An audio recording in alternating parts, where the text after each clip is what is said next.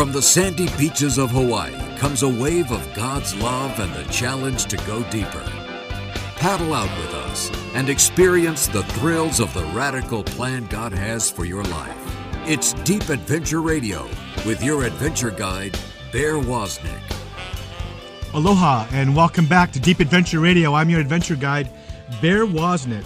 We're so thrilled today. We have John Michael Talbot as our guest. I can't even believe that I get to live this life where I get to interview people like that. Someone that my mother loved dearly. We used to listen to his music. Whenever we would have kind of a special family dinner, she would always put John Michael Talbot's music on, and just resonated with her soul and kind of brought us to that place of quietness and peace. So we're so happy to have John Michael as my adventure guide today.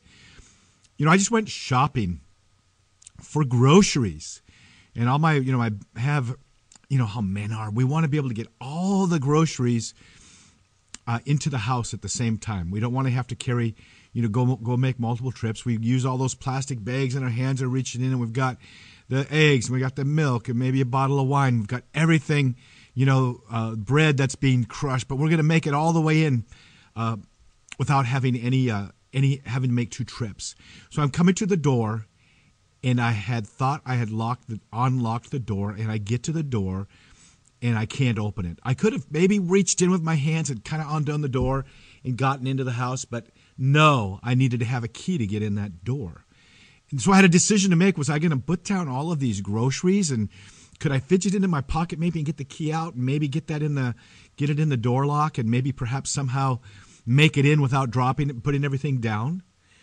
The fact is, I had to let all of those packages down. All of the package, I put them on the floor next to the door very carefully, one thing at a time, then reached in my pocket and jiggled with the door and walked in.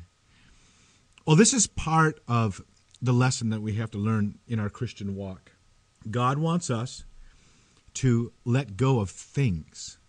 God wants us to detach from anything that's created and only desire Him. So when you get down to it, what is everything that is created? Well, only God, the Father, the Son, and the Holy Spirit, are eternal.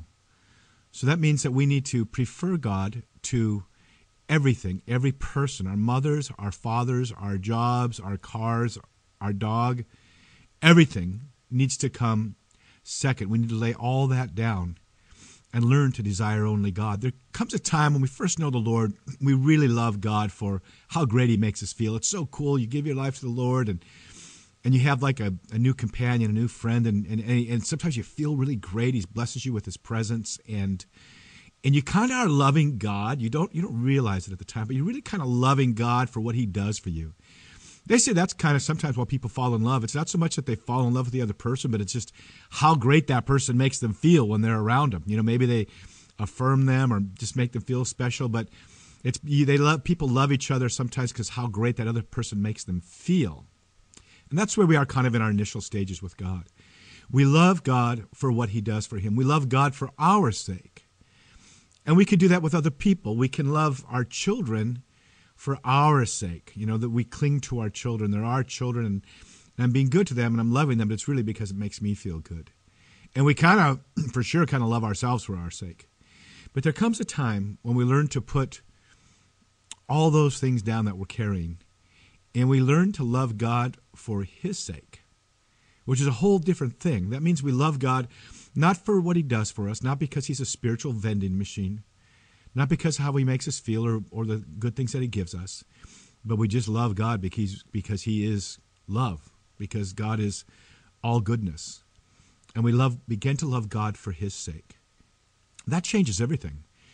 Because then when we're in line someplace and we're trying to hurry and we're in a big hurry and there's someone else there that is going to get there just a little bit behind us, we might pause and let them get in line first. It's a kind of a big thing, this whole who gets in line first thing, I think, in our lives. I think it's a real teller of where our hearts are. And when we let that other person go first, we might be loving them for their sake, or maybe we're loving them really for God's sake. God, I'm doing this for you because I know you love this person. And eventually, when we forget enough about ourselves because we're so in love with God, we can kind of really even love ourselves for God's sake. And so love is simply saying to God, I love you too. God loves us, and all we can do really is love him back. And we love him back by being good by loving him, by loving others for his sake, by loving ourselves for our sake, and for loving him for his sake. So we're really looking forward to talking with John Michael Talbot. I know that he's gone through these seasons of detachment, and his new book, Following the Ancient Way, or The Ancient Way, is just a great book about the early church fathers. So we're looking forward to talking to him. I want to invite you guys to go to my website, deepadventure.com. You can go to visit. You can subscribe to our newsletters. You can buy my book, Deep in the Wave, A Surfing Guide to the Soul. It's really has a powerful effect on people. Almost no matter where they are in their lives, this book kind of reaches them. They kind of find their place in this book. And it's a great evangelistic tool, too. And also, you can support us by pushing the donate button. You can help our ministry out. We really need your help, and we really need your prayer. And then, of course, my sponsor on it. They've been my supplement sponsor for many years. I'm in their Sports Hall of Fame, and for my surfing, and I just really believe in their products. And so now we've arranged for them. If you go to our website and you click Fitness to Witness, it'll go to their earth-grown organic supplements. And you can purchase those there at a 10% discount. And then they, in turn, help the ministry. One of the things you really should look at is their Alpha Brain. It's a great product. It's a nootropic for your brain to help your brain be healthy and function. So we'll be right back with John Michael Talbot. This is Bear Wozniak with Deep Adventure Radio. Be right back. Deep Adventure Radio, where the surf is always up.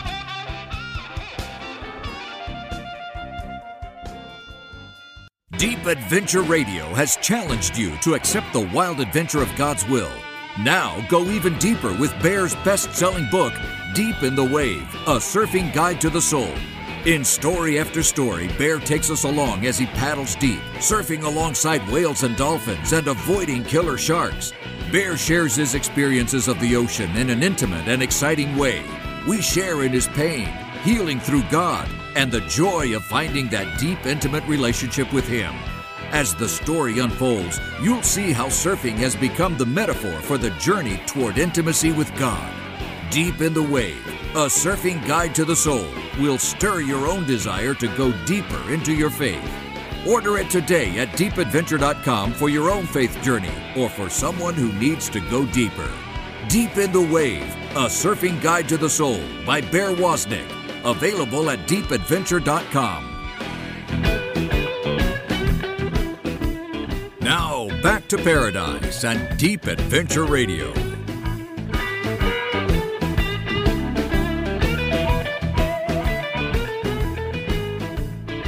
Aloha and welcome back to Deep Adventure Radio. I'm your adventure guide, Bear Wozniak. We love to have adventurous people on our shows. We love to have people that have gone deep with the Lord. We love to have people that have stepped outside the box. And what I mean by that is people that just really desire to serve and to abandon themselves to God's will.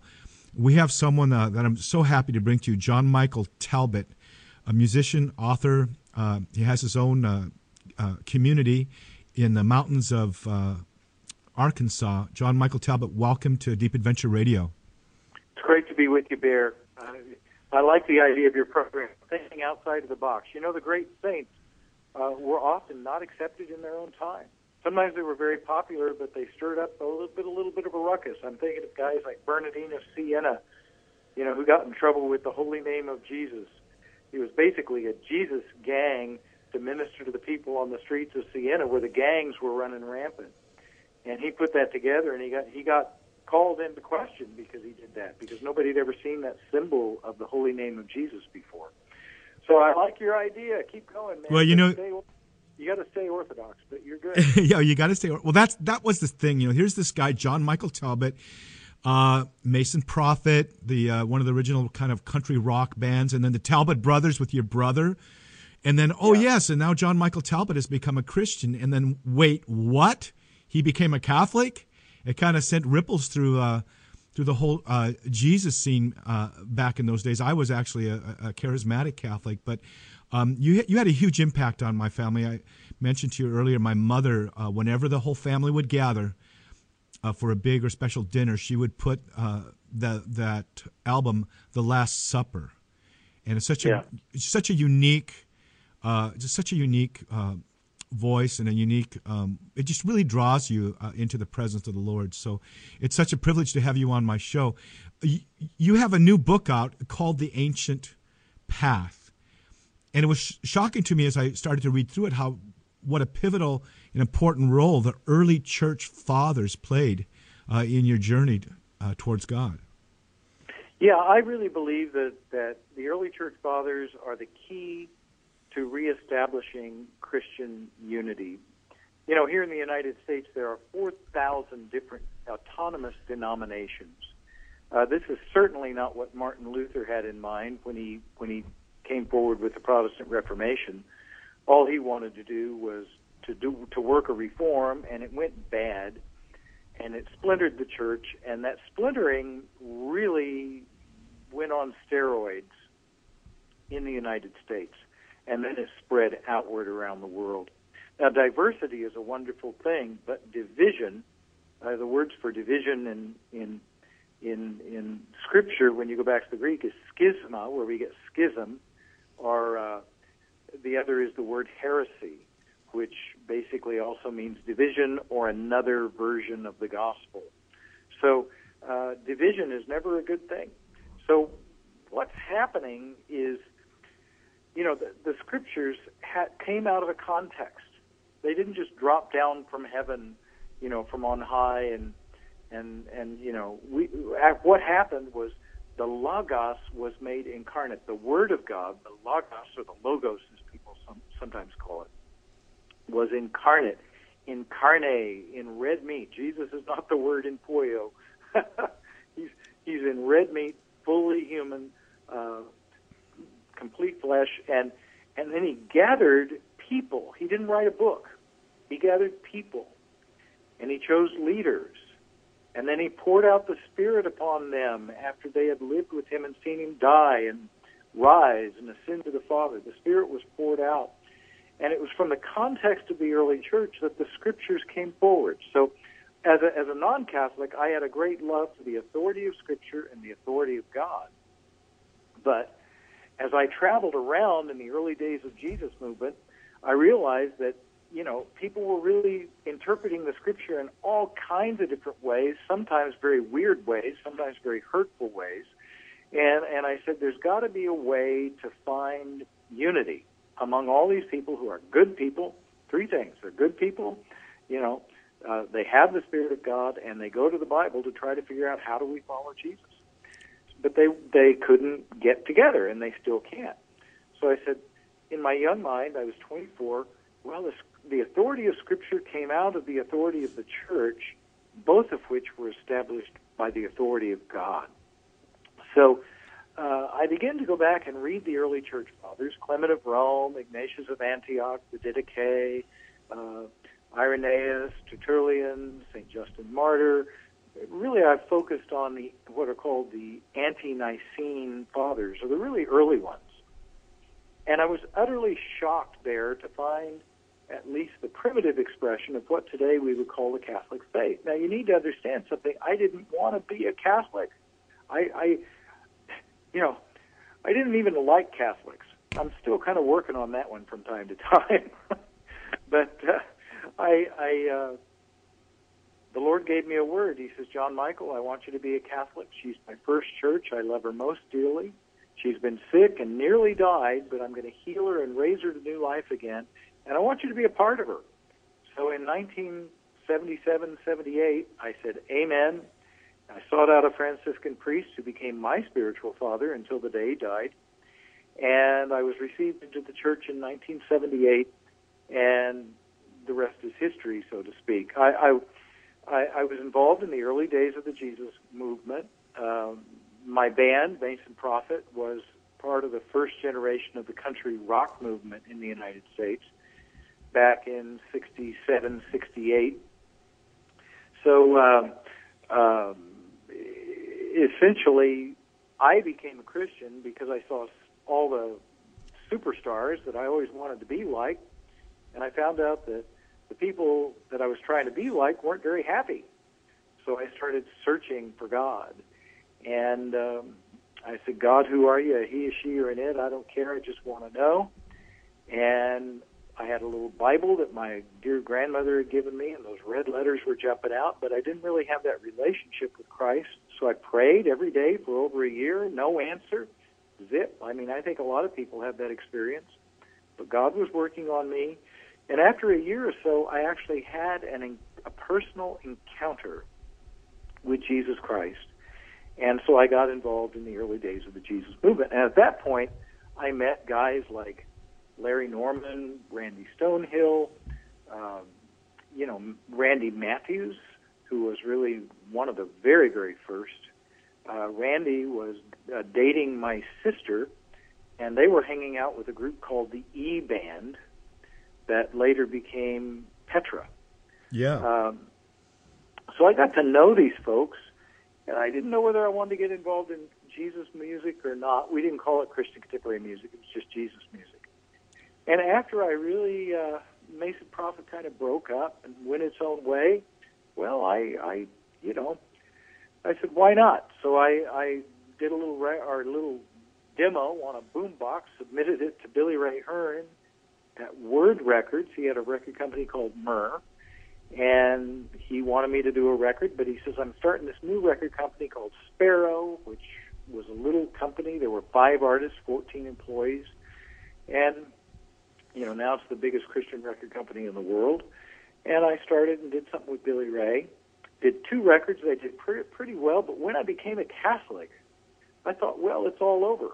My career's over, because I was kind of in a world that was not overtly or intentionally, but nonetheless implicitly anti-Catholic. And I did my swan song, The Lord's Supper. And we played it for the record company. It was this charismatic setting of the Mass. And they said, how are we going to sell a Catholic Mass to a bunch of Southern Baptists? I said, heck, I don't know. Just put it out. It's my last one anyway. I'm done. They put it out, and in 6 months it had become the biggest record in Christian music. And that began a whole new direction for me. I moved into a hermitage. I thought I was completely done, moved into a little hermitage in the woods, thought I would read and study and be under direction for 10 or so years. And I was toying around with the Psalms. So I set them to music very quietly, totally different than the Lord's Supper. I went back to the record company. I said, do you think you'd want to do another one? And they said, sure. So I played it for them, and they said, oh, this is terrible. I said, terrible? What's wrong with it? They said, there's too much space in it. Americans won't like this quiet stuff. I said, well, you just had a big hit. Put it out. Let's see what it does. So they put it out. 6 months later, I got a call from the record company. They said it sold 3 times more than the Lord's Supper. So I've been very fortunate. When I gave music up when I gave up my agenda for what my Christianity was supposed to be, God surprised me. It really happened in 3 levels there. First, I gave up my music and my secular life, and I was surprised by Jesus. Then I gave up my agenda for how I was living the Christian life, and God surprised me with the Catholic Church. I gave up the way I was doing Christian music, where I was kind of just taking secular styles and putting Jesus lyrics to it. I gave that up. I thought I'd never make music again. And God surprised me with more success than I would have ever had otherwise. And, so that's kind of the long and short of my music thing. Well, that's kind of the beginning of your music. I went to Baylor University. I was a Catholic in Waco, Texas. I moved there my senior year. I was a surfer in Santa Cruz and ended up in the heart of Texas. But the fortunate thing was that's where Billy Ray was, wasn't he? He was there with Word Records and Billy Ray was there with Word Records. I remember. Yeah. I used to when he was coming in and out of Waco. I remember I worked at the airport for small little airlines there, and I would put his luggage on the plane. And I remember when he started Sparrow Records. But we had some of the great. We had Second Chapter of Acts, and we had so many different musicians come through. By the way, was Daryl Mansfield part of that first generation, or was he a second generation? That's first generation, but I never met him. Well, if you ever listen to our show, he is the music for our show. We cool. we love Daryl Mansfield. He calls himself a musicianary, and of course, Melody and Keith Green, I guess you say, were like second generation. I remember when Keith Green came out with that one album that was, well, he was very anti-Catholic, and then right towards the end, his last album was all praise, and just before it came out, I believe he wrote a letter really asking for forgiveness about his anti-Catholic rhetoric. You know, you said earlier about Christian unity, and speaking of your book, you know, when I wrote my book, Deep in the Wave, I was at a monastery up in the North Shore of Oahu. Pecos Benedictine Monastery in New Mexico had planted that. It was a charismatic monastery in New Mexico. Maybe you're familiar with it. I just did a long retreat there. Oh, I love the people there. Yeah. I presented, and they're kind of experiencing charismatic rebirth. Oh, that's great. But I remember being, oh, let me ask you this one question. In the main area, do they still have those leather chairs that rock? They're kind of like cowboy leather chairs that. Oh, yeah. I loved those chairs. Everybody kind of praising the Lord, and those chairs are rocking. And we had big youth movement there, and that's actually where I met my ex-wife now, I should say. Cool. But I remember picking up that book, The Philokalia. It was my first exposure to the early church fathers, but I kind of drifted away. I wasn't fortunate enough to be catechized well enough and drifted away from the Catholic Church for a while. But it was by finding the early church fathers that I came back. And when I was at the Benedictine Monastery in the North Shore of Oahu, I was writing my book, Deep in the Wave. The Lord, just clear as could be when I was on retreat up there, said, follow the ancient path. And that's the name of this book. And people are attracted to that sense of what is the ancient, but they think it's going to be like Eastern religion or something Confucius said. But you go back to the writings of the early church fathers, that's the trunk of the tree. That's where we can all find our unity. And you mentioned earlier the Didache. That was rediscovered, I think, just a couple hundred years ago by a monk looking through some old manuscripts. In the 1800s. But can we kind of start our story there? Because I think if Martin Luther maybe had read that, maybe he wouldn't have had that division, 500 years ago. But can you talk about what that is and some of the high points of what the Didache talks about? Oh my, the Didache is the teaching of the 12 apostles. It's basically a church manual. Most scholars today believe that the first part of the book is a Christianized version of a Jewish kind of a church manual, and something that might have even come from the Essenes. And so it was Christianized, and what it basically does is it shows how, it talks about the two ways, the way of light and the way of darkness, not unlike the Dead Sea Scrolls. But in that, the way of light is living the Beatitudes, and it shows how you live the Sermon on the Mount. And then it goes into things like liturgy and sacrament. One of the earliest anaphoras or Eucharistic prayers is found in the Didache. So it's a beautiful setting. But what these books show us there is that the Scripture indeed comes out of a living experience of the early church. Well, let's take a break here, John Michael. So we got to make a hard break here, and we'll come back and talk more about that. I just kind of wanted to introduce that concept. I was going to gently say, and that's where we can pick it up. Yeah, it's a good place to pick it up. If you want to see a lion, you don't go to a zoo. You look at the lion. You try to go to Africa, see it in its habitat. If you want to see what the primitive church was like, read the early church fathers. You can see the life, the lion, the young lion of the church in action. We'll be right back with John Michael Talbot. And John Michael, just before we break, what's your Facebook? Can they find you at John Michael Talbot on Facebook? Yeah, you go not to my personal page, but to my public figure page. Just go to John Michael Talbot in Facebook. We have 70,000 or some odd likes. I have a gospel reflection 2 minutes that goes out every day, reaches 15,000, 20,000 people every day. So join the conversation, man. We're having a blast over there. Okay, we'll be right back with more with John Michael Talbot.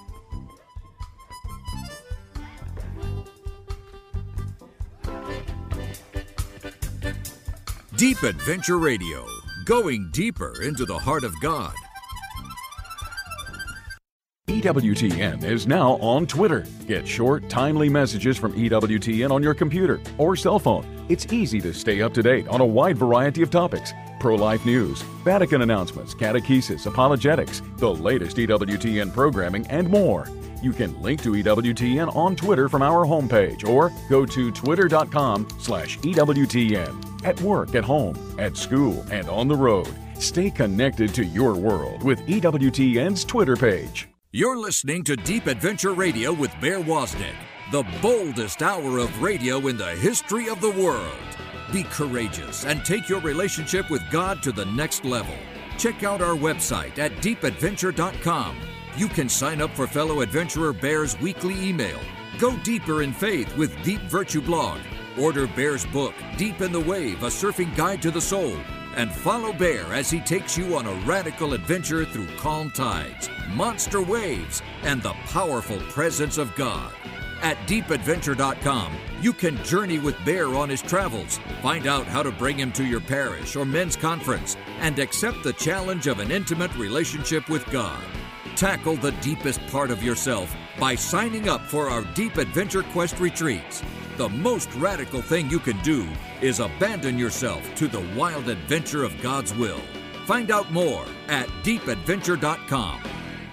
For a complete list of the EWTN Global Catholic Radio Network AM and FM stations across America, go to EWTN.com. Look for the radio pull-down menu and select AM/FM stations. The list is updated regularly, so visit often. Again, go to EWTN.com. Look for the radio pull-down menu and select AM/FM stations. Also at EWTN.com, you'll find out how to listen to us on the web, on shortwave, and in some countries on satellite. You'll find it all on EWTN.com.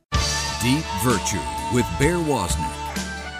Aloha, this is Bear Wozniak from deepadventure.com with Deep Virtue number 66. I don't know how many of you out there have got your private pilot license, but one of the first things they do, within the first 2 or 3 flights, I don't know if they're using it to separate the men from the boys or what, but they take you out and they teach you how to do a stall. In other words, you're flying in the plane, you're doing just great, you're like, tense as can be. You're hanging on too hard to the throttle and everything.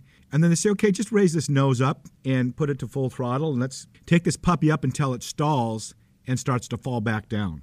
So you're going up and up and up and up, and you start hearing the engine screaming louder. You feel yourself slowing down, and then there's this high kind of whistling sound that is screaming at you, saying, "This isn't good. This is an alarm. You're about to go into a stall." And then all of a sudden, the plane stalls, and your engine, which of course is the heaviest part of the plane, just drops, and you're in free fall. Your engine is just hurtling towards Earth. And then the instructor says, put it to full throttle, go as fast as you can. And what that does is it accelerates you enough so that you'll come out of the stall. The lesson is that an airplane wants to fly, and an airplane is made to fly. Even in a stall, it wants to come out of that stall, and it wants to fly.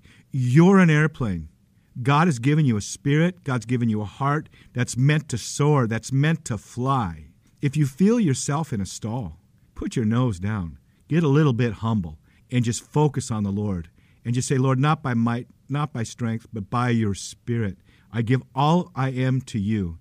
You're meant to fly. Your problems shouldn't be holding you down. Get humble before the Lord. This is Bear Wozniak from deepadventure.com. Deep Virtue with Bear Wozniak. Find out more at deepadventure.com. Back to Deep Adventure Radio with Bear Wozniak. Suffering in paradise for you.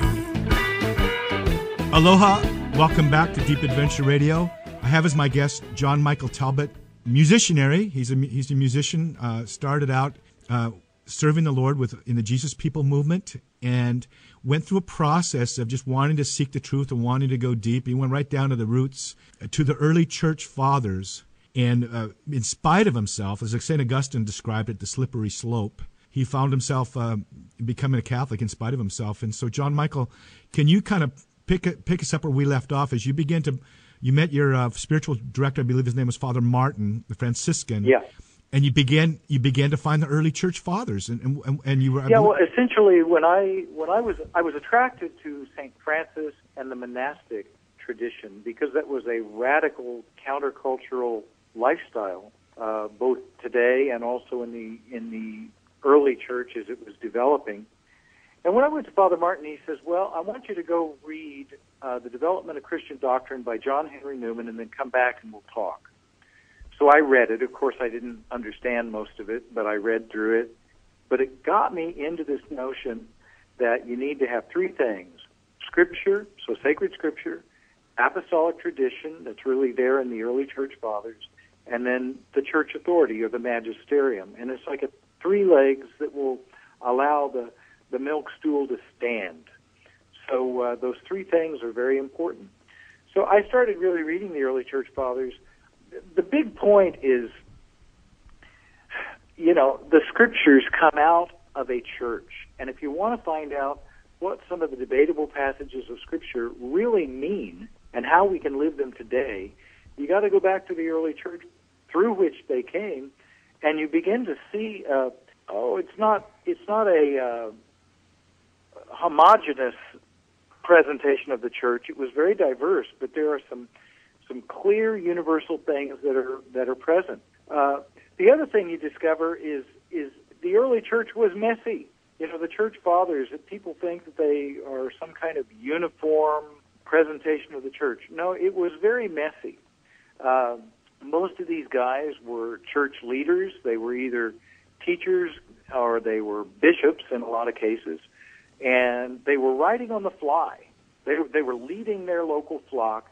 They were encountering issues within the secular world, from persecution from outside and also issues inside the church, and they were writing mainly homilies to address the issues that faced them. You have some later in the 7th and 8th centuries who even had to address, how do you live with Muslims? I think that's a very, very timely topic. You had Augustine, who when he became bishop, Northern Africa was split between Arians, who didn't believe fully in the deity of Christ, and Manichaeans, who believed the spirit was good but the flesh was evil. So Augustine had to preach and teach patiently but strongly and bring real Christianity to Northern Africa, consolidate that, and he saw the church grow and prosper. And then the barbarians came over from Italy, and they attacked churches. They burned them. They imprisoned and beat and killed clergy. They confiscated property. So at the end of Augustine's life, he began to see that church that he had built and consolidated with this wonderful renewal, it began to fall apart. Well, that teaches us a lot there about the stages of our life and the ebbs and flows of cultures and how Christians exist in them. So they were. We think of them in their golden threaded vestments and whatnot, but they were probably much more like dirty and tattered and torn monastic habits. Well, yeah, through the desert sands of the Middle East. So it's very much alive, and it's very real, and it really shows us how we can bring Jesus in the midst of our messy world today, because we live in a messy world. We're in the post-Christian era in the West, and we are now marginalized and demonized. Well, guess what? The church has been through that before, and the church fathers are a great example of how to live the Christian life in a way that is fully Catholic, universal, and full. So that's the first thing I would say about the church fathers. If you expect to go in there and find some kind of cookie-cutter Catholicism, you're going to be disappointed. But the primary elements are there. Here's some things that are clearly in the early church that you see. A complete focus on that personal encounter with Jesus Christ. It's very clear in the Didache. It's clear in Clement of Rome. It's very clear in Ignatius of Antioch. And these are the earliest writings that we have. Clement of Rome, as I said before, teaches us how to live the Beatitudes, but it's got some practical advice. Stuff like when you give to the poor, you're supposed to be very generous. You're not supposed to be materialistic or consumeristic, but you're supposed to give to the poor. But you let the coin cause your hand to sweat. In other words, you wait for the right time and the right way to help a person in need. A good modern example would be you don't give money to a drug. They're going to spend it on booze. You don't give money to a drug addict. They're going to spend it on drugs. You give them things that are really going to help them. The other thing in the Didache is teaching that abortion is murder. The abuse of boys is something that was clearly anathema in the early church.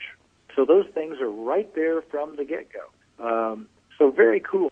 Clement of Rome, he teaches us about apostolic succession. He teaches us about baptism. He also about the Eucharist. But the biggest thing from Clement of Rome, this guy had an encyclopedic memory and knowledge of Scripture, of the Old Testament. The thing is it's like wave after wave, chapter after chapter of these amazing lessons that just come from his capacity. So he was a man immersed in Scripture. Ignatius of Antioch, with his 7 letters, teaches us about unity in the church. And he's the first one to mention the threefold leadership of bishop, presbyter, or priest, and the diakonos, or the deacon, those 3 clerical levels and he says, without these things, the church is not the church. So, and let there be one altar, one Eucharist. Do nothing if you're not in union with the bishop. But he doesn't invent these things and then project them onto the church to bring unity. He simply observes that this is the structure of the church that he experiences. And, Clement of Rome does a very similar thing. Those Corinthians, he writes a letter to the Corinthians, and they had kicked out a bishop because they didn't like him. And it was a bunch of young whippersnappers that got rid of the bishop. So these things are mentioned not as an artificial invention of the early church, but simply as, hey, here's what we got, here's what we do, here's the issues we're facing, and here's how we can meet these issues with real answers and keep the church united, keep the church alive. So I think it's just all extraordinarily cool, Bear. It is. I mean, when I remember, I read, my father is a deacon, by the way, in the Catholic Church, and yeah.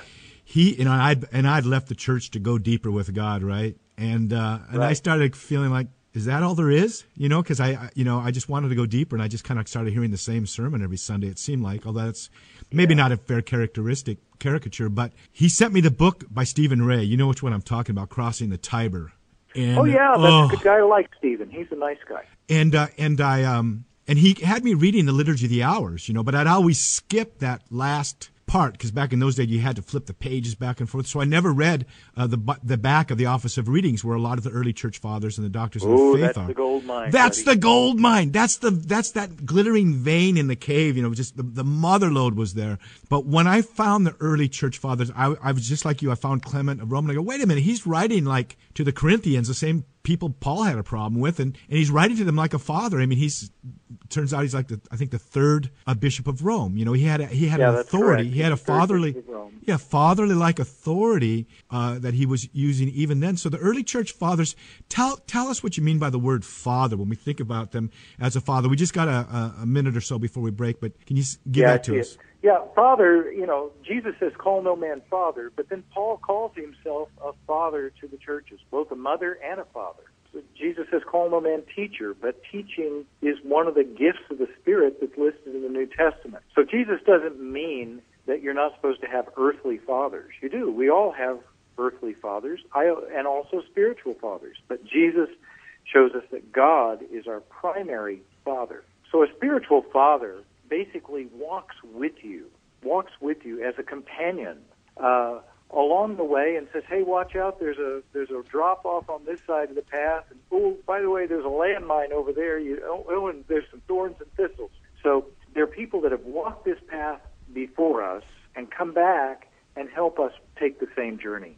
So spiritual fatherhood is not about lording it over people. It's about accompaniment, accompanying people. And Pope Francis has been very big on this. It's beautiful. So let's come back and talk about, there's stuff like the Eucharist and Mary and cool stuff. So I'm looking forward to coming back and talk to you about those things.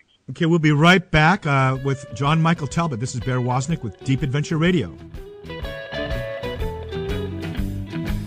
Deep Adventure Radio, going deeper into the heart of God.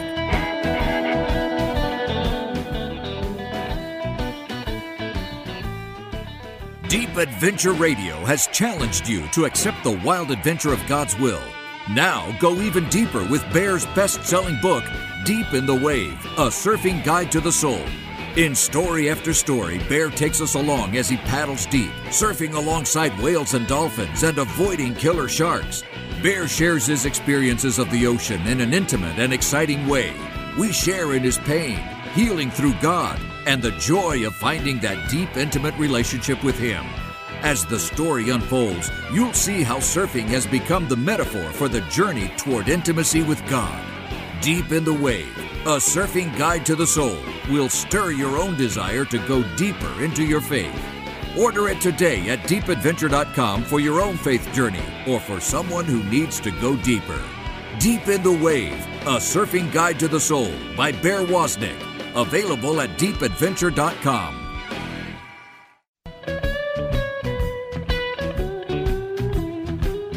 Wax up your boards. Let's paddle in for another wave of Deep Adventure Radio.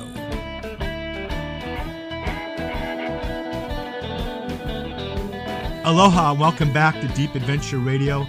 We have our guest, John Michael Talbot, as our adventure guide. He's written a book that I love. It's called The Ancient Path. It's talking about the lessons we can learn from the early church fathers. They are the common trunk of the tree that we can all go back to. They're the key to Christian unity. If you want to see what the young roaring lion of the church was like, go back, go see it in its natural habitat. These early church fathers, so much of their writing was just fighting against heresy and schism, and they kept pointing to the Eucharist. They kept pointing to the hierarchical authority of the church. They pointed to doctrine, and so it's just the richest motherlode I think any Christian can visit. And I'm so thrilled with your book, John Michael. Share with us a little bit more what can we learn about the Eucharist, for example, in the early church fathers. Well, you find some things. There's some things that the early church clearly believed. They clearly believed that the Eucharist was the body and blood of Christ. And interestingly enough, evangelicals that discover the early church fathers admit this. I was just at Duke University with Methodist scholars at the divinity school. Well, they're not afraid to call the Lord's Supper the Eucharist, and they were, there's just an awakening going on among non-Catholics about these things. But the reason, Mary, the Eucharist, these things are, the church as the body of Christ, these things are all focused and brought together in the notion of incarnation. So, for instance, let's go to Mary first. Mary, we grew in our appreciation of Mary as we grew and developed in our understanding of the incarnation. Now, the incarnation didn't grow, but our understanding of who Jesus was grew. We developed and are still developing today. It's a bottomless well, a deep, deep well. So, for instance, Ignatius of Antioch, with the Eucharist, he's fighting in his letter to the Smyrnans. He's fighting against folks that are called Docetists. Docetism comes from a word that means seems like, and they believed that Jesus was divine but only seemed human. So they abstained from the Eucharist because the early church believed that the Eucharist was the body and blood of Christ, that Jesus was fully present in the Eucharist. We didn't understand how. We didn't have a name like transubstantiation. That all came later. But we believed it was the body and blood of Christ. So they abstained because they didn't believe Jesus had a body. And they didn't believe he had blood. See? So it didn't make any sense to receive the body and blood of Christ in the Eucharist if you didn't believe he had a body and you didn't believe he had blood. But by virtue of saying that, John Michael, it's saying that everyone else did believe it was. Yeah, well, by contrast, I mean, there was no golden era there. There really wasn't. The divisions that we have now also existed in the early church, but there's this thread that the early church fathers, they said, if you want to know what Jesus taught, talk to the people who succeeded the apostles, who were taught directly by Jesus. It's not unlike the Buddhist notion that you can't get information from a book. You've got to have instruction that is face to face. So apostolic succession is the notion that the living authority, the living spiritual teaching is handed on face to face, person to person, by the laying on of hands. So, you can't just go back and read the Bible out of that context. So the early church believed very strongly that the Eucharist was the body and blood of Christ. It was all about bringing the incarnation from, in their case, 100 years ago or 200 years ago, and in our case, 2,000 years ago, bringing the fullness of the incarnation, his birth, his teachings, his miracles, his dying on a cross, his resurrection from the dead, his ascension, and his gift of the Spirit, bringing all of that, not as an idea of something that happened only 2,000 years ago, but bringing it into the now, so that incarnation is fully present, and it is personal. It's not just for the big bad church. It's not an idea. It's not a philosophy. Jesus is really present in this Eucharist for me, for you. He is here. And so consequently, they believe this. They believe this. So the Eucharistic prayers were so beautiful, and the whole notion that you have the epiclesis, the calling down of the Spirit, and the institution narrative, the saying again what Jesus said and what was passed on to us. For instance, we see evidence of it in 1 Corinthians 11. So that is a magical time. It's a mystical time. It's a time when Jesus is fully present. And so Mary, likewise, was overshadowed by the Spirit. The Word was conceived in her, and then she gave birth to Jesus. See? So as we grew in our understanding of the Incarnation, we said, hey, this lady, she was pretty cool. This lady was a holy vessel. So you see guys like Irenaeus coming up with language that even as the knot was tied through Eve's disobedience, the knot is untied through Mary's obedience. See, so she becomes the new Eve. Jesus is the new Adam. It's called recapitulation. That God becomes man, as St. Athanasius would say. God becomes man so that man might become God. That goes back to the letters of Peter, that we become sharers in his divine nature. Now, that doesn't give you permission to go around acting like you're God. We got enough of that already. Right. What it gives us, but what it does is you have to rediscover that divine gift in your life to become fully human again. Most of us are walking around only partially human because we've lost that divine spark in our life. It's gone to sleep. So as Pope Francis says, to be fully human, you've got to become more than human. How cool is that? Yeah, God made us not like the animals. He breathed into us his breath, and we became a living soul. And you can't be fully human without that breath of the Holy Spirit at work in you. Yeah, it's interesting that the early church fathers and the Eastern fathers in particular say that we have to become natural again. That through sin, the word sin is hamartia, it means to get off the path, to get lost in the weeds. That through sin, we become less than human. And the divine gifts brings us into full humanity again and brings us from an unnatural life to a truly natural life. So these are just some of the things we touch on in the book. They're so rich, and the book is only meant to dip your big toe into the pool. There's so many great other things to read. Read Benedict XVI's treatment on the fathers. He does a whole series. It's a great entrance level read.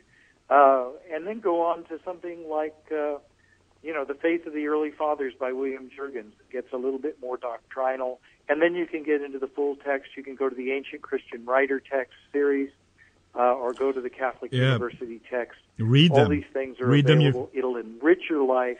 It'll show you how to live Scripture in now by discovering how the early church lived the Christian life in their now and how the Scriptures came out of that experience. We've been talking with John Michael Talbot. Thank you so much for joining us. You can find him at his website, ministry at johnmichaeltalbot.com. Is that right? Or is that correct? Go to www.johnmichaeltalbot.com. You can go to my Facebook page. Hey, listen, I've got the All Things Are Possible TV show. It's going out to 500 million people 3 times a week. We're in the top third of the ratings. We're doing great. Watch the show. Come join us at a ministry event. We go all across the United States, 150 events every year. Come join us. Okay, my brother. Aloha, John Michael. Thank you so much for joining us. Aloha to you, brother. I love you. I love you, too. We'll be right back with more Deep Adventure Radio. This is Matt Swaim from the Sunrise Morning Show, and I love soaking up Deep Adventure Radio with Bear Wozniak on EWTN. Surf's Up. Real and radical ways to live your faith. Aloha, this is Bear Wozniak with deepadventure.com. We have Aubrey Marcus, the CEO of Onnit. And one of the products that I love that Onnit has is their melatonin product. I've used some of them. I've used sleep helps when I've traveled. And it just keeps me awake, some of them. And the others keep me too asleep when I try to wake up the next day. But the melatonin that you're using, what is it that makes it so special, Aubrey? Well, melatonin is a hormone that's naturally produced by the body, and it's produced to signify darkness, to signify it's time to sleep. The problem is that we have so much, and it actually functions based on light. The problem is we have so much artificial light. We're always on our computers, and we're always traveling different hours of the day and night, and our schedules aren't in line with the Earth anymore. So using light as a cue isn't always effective. So the melatonin production gets out of whack, and without adequate melatonin production, it's very difficult to sleep. So melatonin is one of the safest and most effective sleep aids that are available, and it's not something you should try to use every single day. But if you did have to use it every day, melatonin is the best option over any of these other pharmaceuticals because you are getting genuine sleep, and you're utilizing something that is natural and endogenous to the body anyways. And it's just going to kind of nudge the body to let it know, hey, it's time for bed, it's time for rest, let's get some sleep.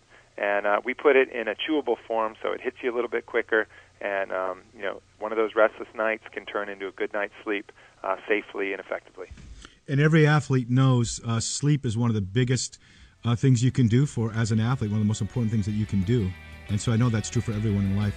Aubrey Marcus of Onnit, you can go to our website, deepadventure.com, click on the Onnit link, and go discover all their other great products. Thank you, Aubrey. Surf's Up. Go deep or go home.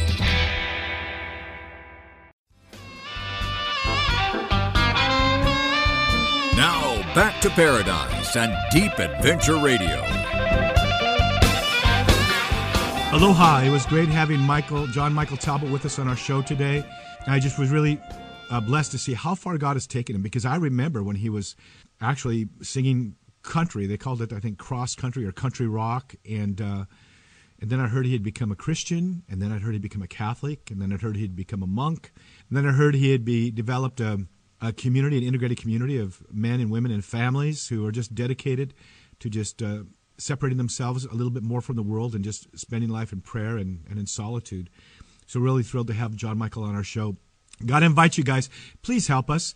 Our ministry, is 100% dependent on your help. If you can go to our website, deepadventure.com, you can click there and you can donate. You can also click there, contact us. You can write an email to me. Let me know if you'd like for me to come speak to one of your groups. I love to do that. I love to come and actually get out there behind this microphone and get to know the people that are watching this. Invite me to one of your men's conferences, or invite me to lead a Deep Adventure Quest retreat in your area. We'd love to do that. So go to our website, and you can also subscribe to our newsletter. You can subscribe to our social media. We send you out our Deep Virtue segments and our whole show, so you can share that on social media. People can listen to the whole 1 hour show just by posting it to Facebook. Until next week, this is Bear Wozniak with Deep Adventure Radio. May the breath of the Holy Spirit aloha you. Aloha! This is Deep Adventure Radio. Hear archived shows, buy Bear's book, Deep in the Wave, A Surfing Guide to the Soul, and sign up for our Wave of the Week email at deepadventure.com. For the latest news on Bear and Deep Adventure, visit us on Facebook and share Deep Adventure with your friends. The most radical thing you can do in life is abandon yourself to the wild adventure of God's will. Deep Adventure Radio.